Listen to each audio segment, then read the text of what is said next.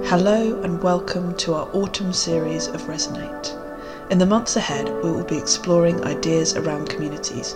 First, exploring work in prisons and some specific prison-based projects in Bristol.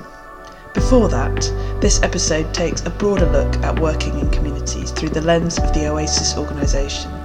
I speak to Jill Rowe, who talks about the values of Oasis and how they work in action. Also, how to be inclusion driven, how to work in and with communities, what motivates Oasis, and ideas about how we might live our most fulfilled lives.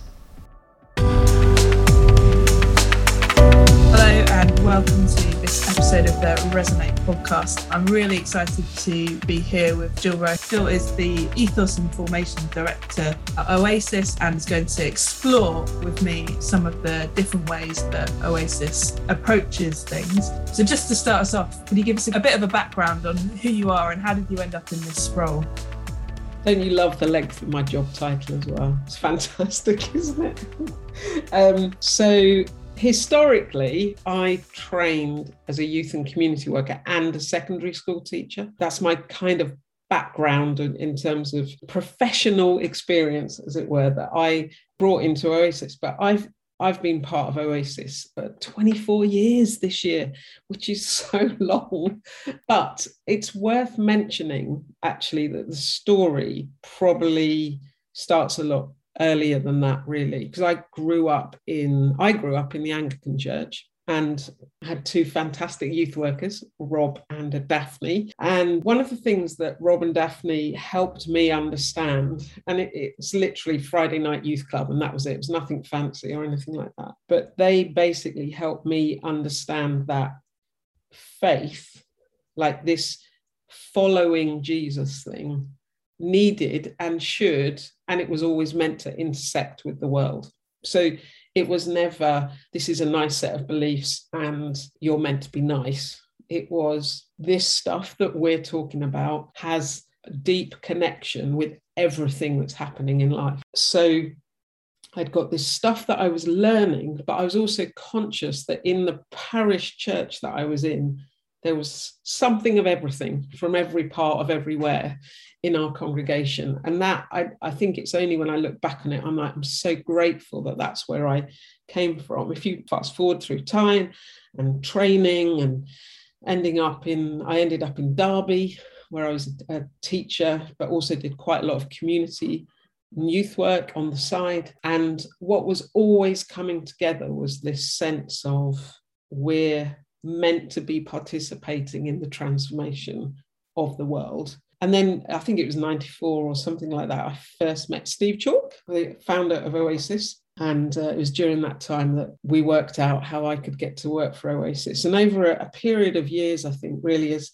Oasis was growing massively, there's this really important piece of work that has to be done, which is about knowing your identity as an organisation and also the values that flow from that identity, from that story, so that you inhabit the world with integrity of who you are according to your story. So my job falls into three categories. The first one is to help the organisation, everyone who's part of it, understand that there's a story that underpins what Oasis is. We call it a Christ-centered story. And my job is to help the organisation understand how that helps us function, how it helps us have the right lens on what we're doing. The second thing is that story leads us to a set of ways that we want to behave as an organisation.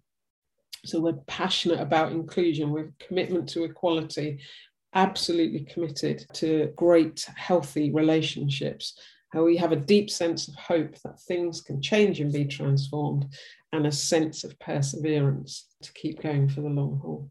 So those are the values. They come from our story, but we don't impose. You can never impose beliefs. Like, you just can't. It's bonkers. It doesn't make sense. But what we do is we invite everybody who's part of Oasis to dig into these values, to live their rollout, their workout through the lens of those values of inclusion was a massive focus for us. And then the third part is formation, and we have something called the 9 habits. And I will stop because you may want to ask me another question about them. Like a test, what are the 9 habits? Oh, do you want me to tell you? I can tell you. Yeah. Okay, let's go for it. Considerate, compassionate, self-controlled, humble, hopeful, honest, joyful, patient, forgiving. Yes, I did it. One of the big things that I need to do, and I do this every month, is I write resources around our 9 habits, because they are then used across all the organization to help us in understanding how do we live out those habits? How do we actually make those things habits? Because we talk about the 9 habits as a way of life. And so if I'm totally honest with you right now, there's a part of my brain that's going, okay, how do we communicate this through an assembly? And then how do I write that resource for our churches so that they get this? And then how do I, so there's always that going on. A lot of my work is around leaders and helping us as leaders in the organization understand this stuff so that it's able to become more and more real in people's experience. Because it's really fun talking about this stuff, but it's really hard to do. Coming on to the practical then, Oasis is involved with so many different things through your community hubs. How do these values inform what you do and how you do it? Yeah, that's a really great question. So I often talk about our ethos values as a lens, and so literally say to people, imagine putting these 5 ethos values on as a lens, and in the pace of life and in the storm of life and in all the demands that are coming on us, sometimes we aren't as good at that as we should be. There's lots for me to do. There's lots for me to get better at that. So what I'm always trying to do is to get people to understand that if you put that at the front, Simon Sinek does this thing. He talks about the golden circle. There's a really great YouTube clip on it. And he talks about how you should always start with your why. And so with everyone in Oasis, my encouragement to all of us is to ask the question first, why are we doing this?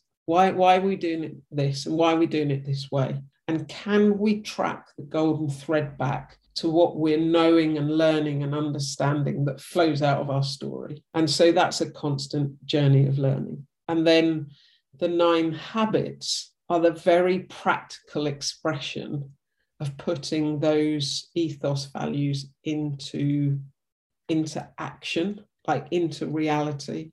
So we talk about you want to have a passion to include. And that's like the most one, it's almost like everyone should have that on their wall. But how do you actually be inclusive?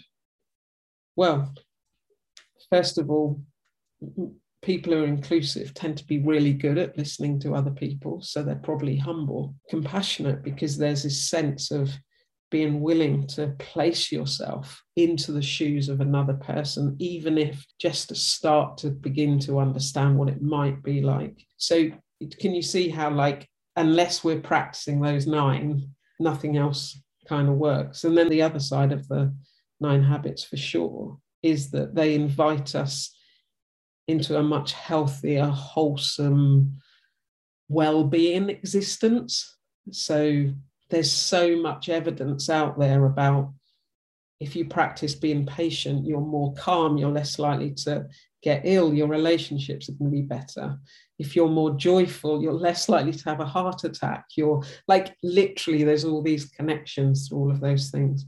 So really what I'm always trying to do is help people see that at first glance, these may be like, oh, it's just nice stuff, but actually it's really gritty. Because I think to myself, I really want everybody. I want this for every human being, to be fair.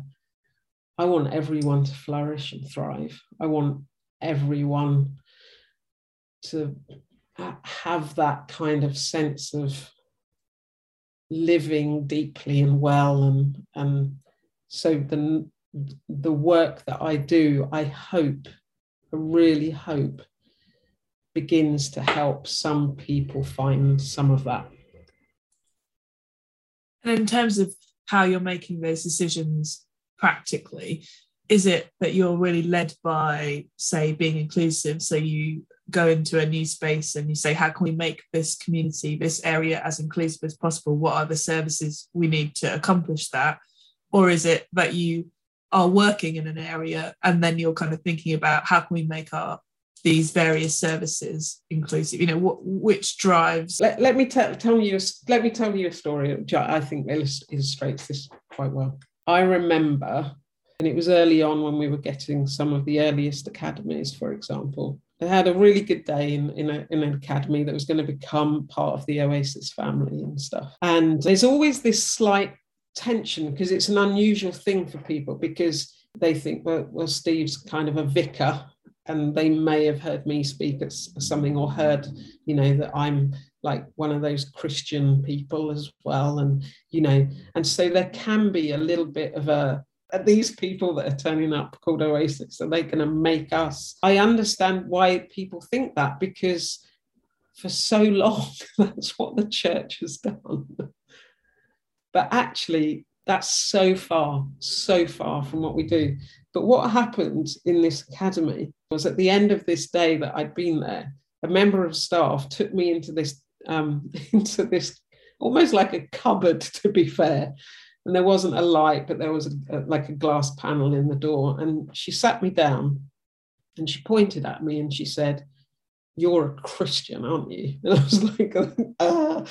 And I said, yeah, I am. Yeah, I suppose that, yeah, I am. And then she asked what I think is a brilliant question. And she said, "Well, what is that?" And it was one of those questions where I was like, in my head going, that is such a good question to ask.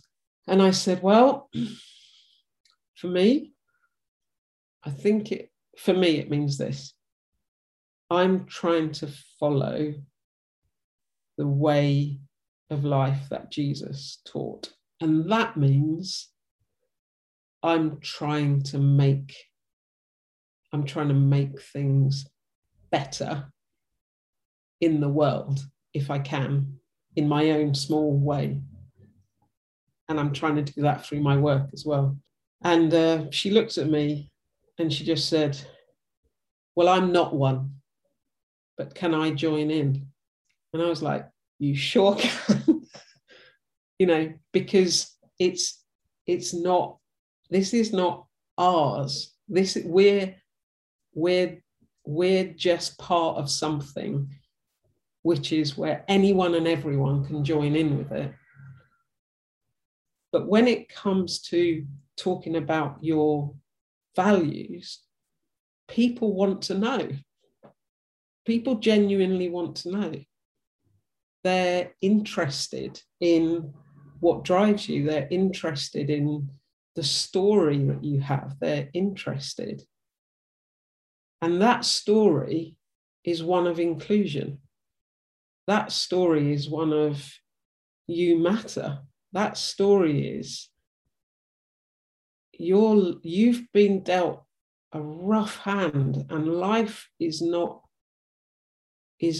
kind to you.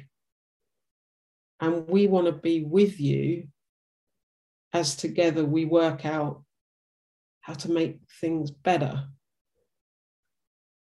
We want people to understand that they're full of potential and possibility, and there's a chance to kind of just move into that even more.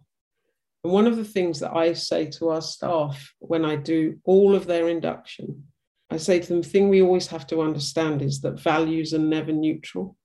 We're always really clear with everybody who comes to be part of Oasis. Here's our values. So here's our 5 ethos values. They come from somewhere. So I literally stand in front of them and I'll say, and Steve will be there and whatever, and I'll say to them, so we have a passion to include. That comes from somewhere. And I'll probably jump to the other side of the room and I'll say, there's some theology that underpins that. We believe that God's love is towards everyone and no one is excluded from that love. And then I say, but you can't impose that on people. But what it leads to is this absolute passionate commitment to inclusion. And that's where we all meet. But I can honestly say to you that the genuine honesty of me saying, there's a story under here that makes sense of what I'm about to tell you. And what it does is it adds texture and it adds meaning and it adds understanding. Like we're not just doing things for the sake of doing them. There's a story that gives rise to these values. And then I say, and you know what? Being inclusive is really hard. Sometimes it's the hardest thing that we want. You can have days where you're like, oh man, I wish, do we have to be? Like it would be so much easier if they, but actually this is about a revolutionary way of life. So in a community, whether we're writing a strategy, doing a piece of youth work, the aim is that we always start. You can't but start from a values place. But we're learning to do that. It's interesting because the 9 habits they're a reflection of what Paul wrote in Galatians, where he talked about the fruit of the Spirit. I think it's fascinating how we often, when we look at bits in the Bible and we don't think about the context of what else was going on historically at this time. And so Paul was writing in contrast to Aristotle. And Aristotle had his 9 virtues. And those virtues, they were about being strong and mighty and powerful and resilient and being able to stand up to everything. And I mean, think about Greek art. Think about those statues. It's all about the might of the person. And then you read Paul's stuff, which our 9 habits are based on. And Paul says, fruit of the Spirit, it's love, joy, it's peace, it's patience, it's kindness, it's tenderness, it's faithfulness, it's self-control. And every one of those things that Paul talks about, you work out in relationship with others. It's not about you becoming the mighty one. It's not about you becoming the me first person. It's not about you becoming the top of the tree. It's the antidote to that whole way of being in life. So that's why this is a revolution, because it's so counter to what often is the pervasive culture that we're in, which is why I said the values are never neutral. So let me ask you a question. When you hear the word resilience, who do you think of as a resilient person? Famous person. Give me a famous person. Probably like an athlete, maybe. Someone like Sarah Story, someone who's been amazing over a long period of time, been in different sports, who's like made gains each time. Somebody like that, perhaps. Yeah, she's amazing, isn't she? Yeah. But there's other people who are in history really resilient. Some would say Adolf Hitler, really resilient. There's other characters, because words are not neutral. So that word resilience, we can use it about incredible athletes like Sarah Story, but it's also a word that can be used about other, we can think about present day politicians, what have you, where you go, actually, that's a word that could be used about them. But the story, so when you were talking about Sarah, you were saying there was like you had in your head, and there was a definition of what resilient meant to you that made sense in that person. When we talk about our values, we're just saying to people, look, there's a story that makes sense of these, that gives it, like I said, it gives it texture, and it gives it meaning. It gives it like a sense of, oh, there's some depth here. And that's like, it's so helpful for people to just go, oh, I know you're not telling me I need to believe all that stuff, but actually that's really helpful. That's just really helpful. Does it ever clash? Perhaps one of the things that Oasis have become best known for is running schools, because they are very visible in lots of communities, lots of children go to them. And there is an amount that you can be revolutionary with schools, and perhaps you're working but also schools still exist within a system. There's still, policies are set by government, curriculum is set by government. That also potentially applies to other services that you run. There are structures. Do those values or those ideas ever clash with those structures that exist when you're trying to be revolutionary with your approach? Those values they're good values. They're good values. I think they're very attractive. They're very attractive values. I'm not saying that we've nailed it like I say, like I'm still working on it. Say, for example, you're a parent and you're thinking about where your child is going to go to school, and there's a place that genuinely is trying to include people and to treat people equally, and is seeking to give and develop the skills around how you do relationship well in life, which is what we all are navigating all the time, and that there is that sense of hope, that things can change and be transformed, and how things are now is not how things need to stay, and that it takes sweat and hard work to get there. If I was a parent with a child and a school existed that was trying really hard to do that, that would make sense to me. Do you feel that there's ever a scrutiny on you as an organisation by putting those things out there first? For example, in schools, if you're saying we want to be really inclusive, and then people come back and say, well, still have school exclusions, or, get into those kind of details, or, well, I personally don't feel included. Do you feel pressure to live up to those values in every place that you operate? I don't know if it's pressure, but I think it's always wanting to do better because of what that better is, what that means for people, where that takes things. But they're hard things to do. And we can tend to, this is the picture you've painted, and this is how it must be like this everywhere. And then I'm like, here's the thing. We're made up of people.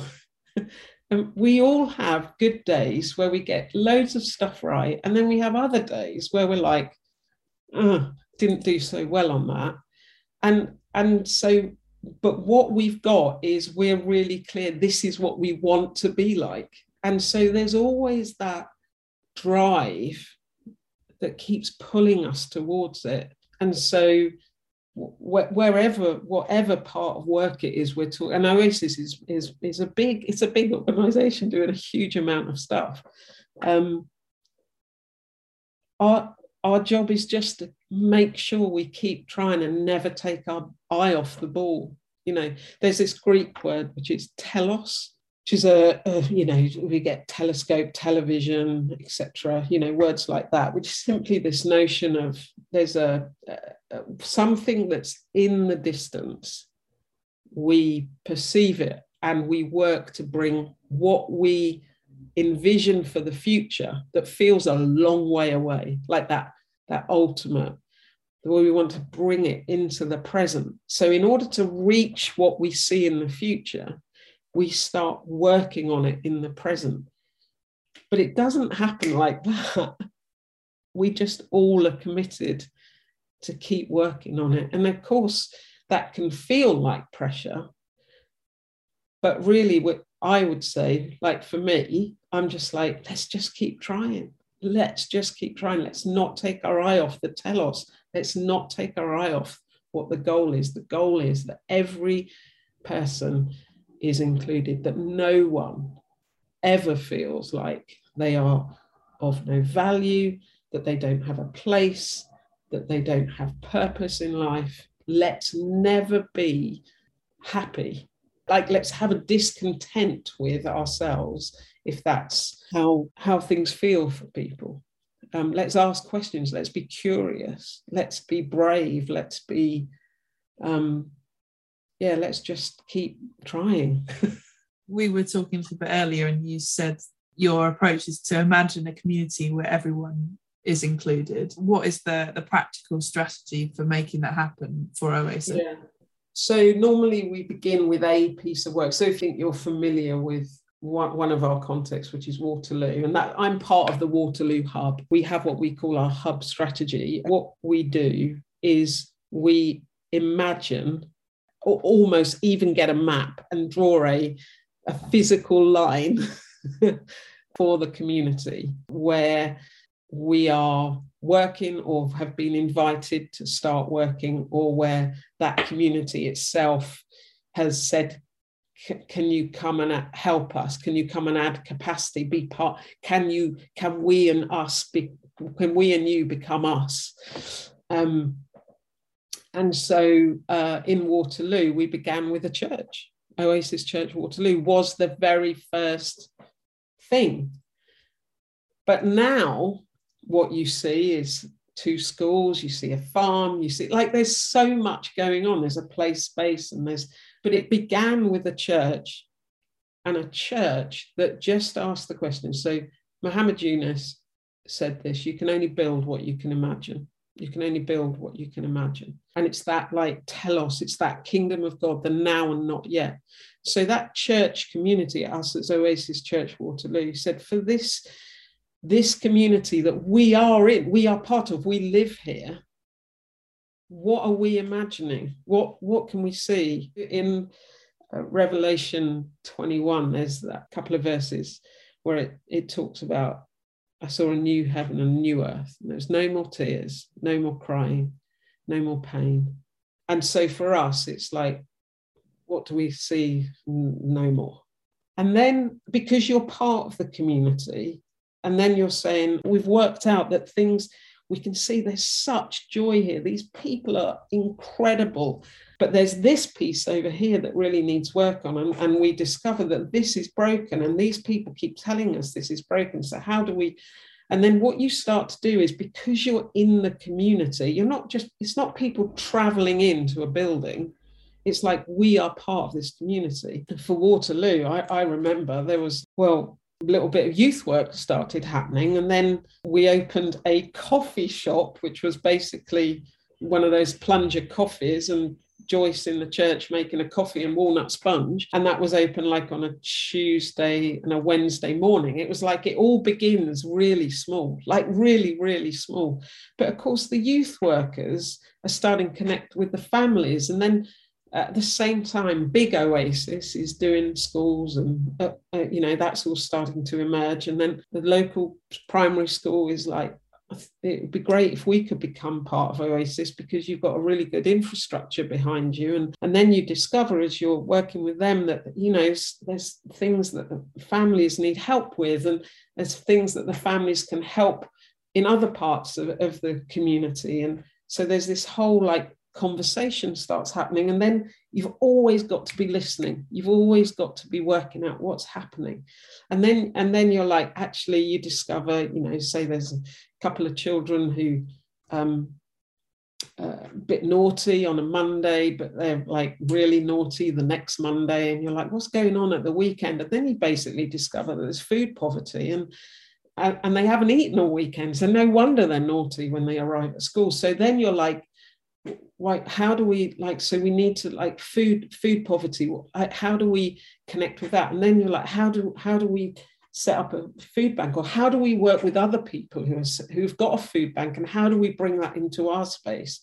And then there may be all sorts of other things going on. You know, they may be in debt as a family, and so they need help with that. So then we're like, if they've got debt, I bet you there's a load of other people who've got debt. And so we find out, and then we're like, actually, we need some people to be volunteer advisors. And then the church community, we've got people who can do that. And then as you're talking with these families, you discover they're really worried about year 6 in the primary, because where are their kids going to go to school? Because there's no secondary school. And then you're like, well, let's start a secondary school. and so basically that what you're doing is you're saying there's a vision. We see something that's beyond us right now. But if we bring that into the present and start step by step by step by step in this space, what does it look like? So there's no blueprint, because every community is different. And the people in the community are, no one's doing anything to people. Like that's not how this works. It's like, what are we hearing? Because we are it. So how are we going to do this together? So there's this massive empowerment model and this listening approach and this sense of these spaces, this space that we're in, things we have to work hard so that the things that are seen as acceptable at the moment, that are not acceptable, really, we can bring change to that. So vision, your why, how, you need to build a team of people, but those people emerge as the work grows. And what do you do? What's your what? It's like you're responding at each stage to what you're hearing is happening, what's being said, what's missing. Yeah, it's a mess. It's not neat, and it's not about filling pews on Sundays. How does it inform that church at the heart of it and the people who attend it? It's all connected. Yeah, every bit of it. Churches are incredible places. They're gathered communities of people who want to do stuff, generally. The people who make up that gathered community have got ideas and thoughts and about the community that they live in. Like they're part of the journey.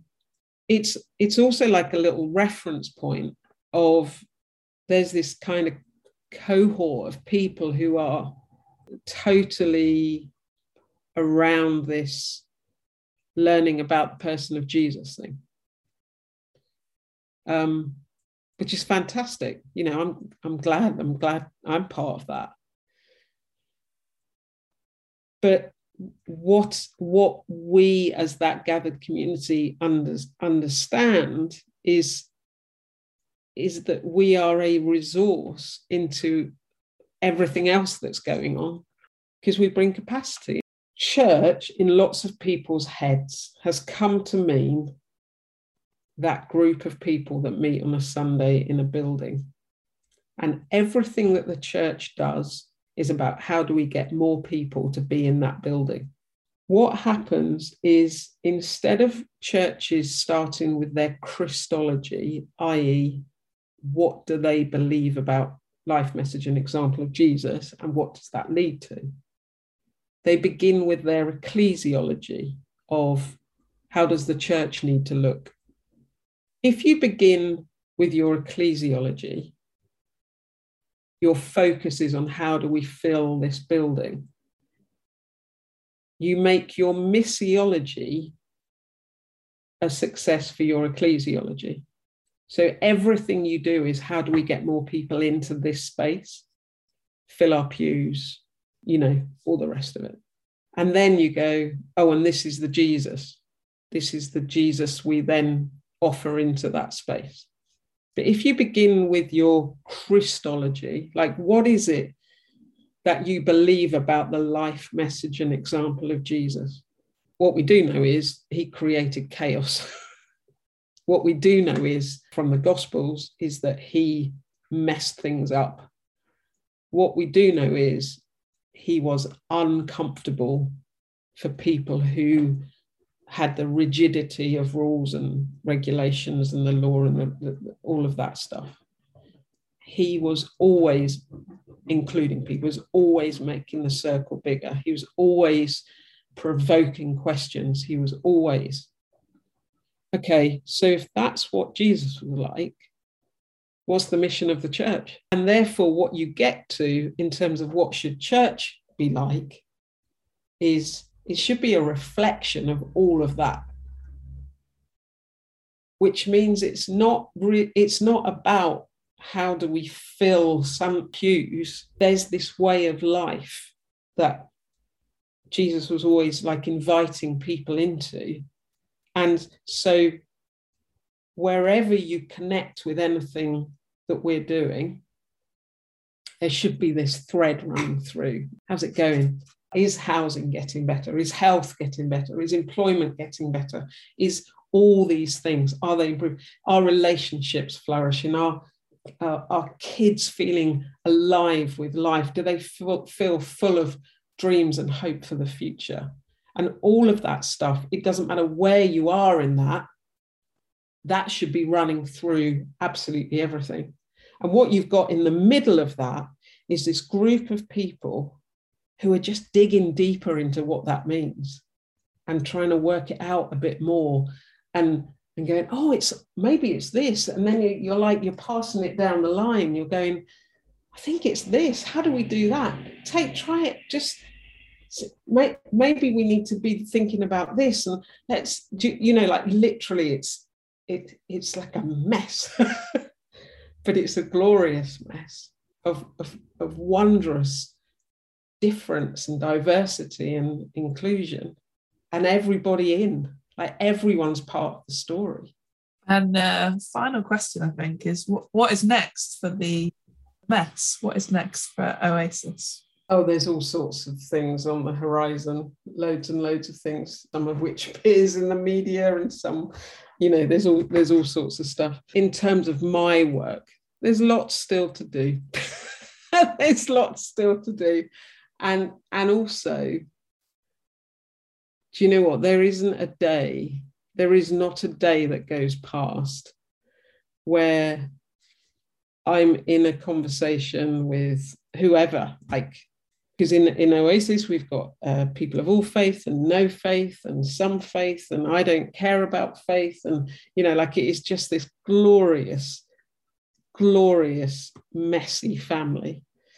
There isn't a day that goes past where I don't have a conversation with someone which is about life and being the best version of ourselves, and what does a flourishing life look like, and what does life in all its fullness look like, and that journey never ends. That journey never ever ends. And for me, there's something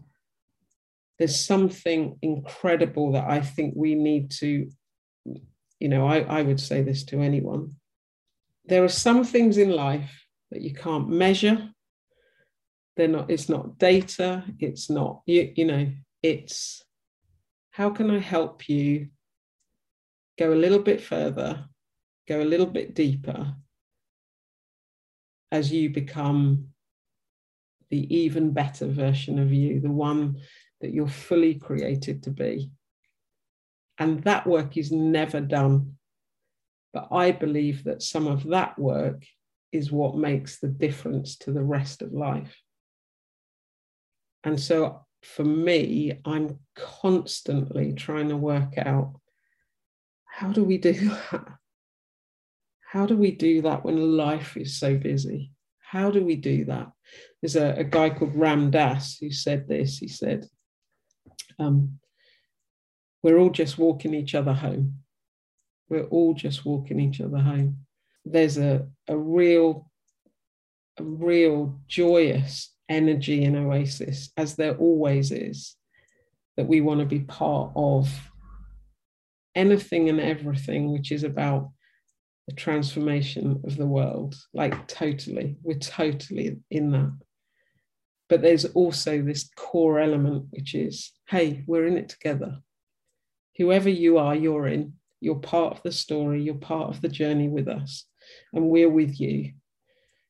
Because in the end, we're all just walking each other home. So there's still further to walk. Thank you so much, Jill, for giving up your time from the busyness to share that and to share the Oasis vision of where we're going. But I really appreciate it. I've really enjoyed listening to all the different things in your role in that Oasis as well. So thank you very much. Thank you. Talk.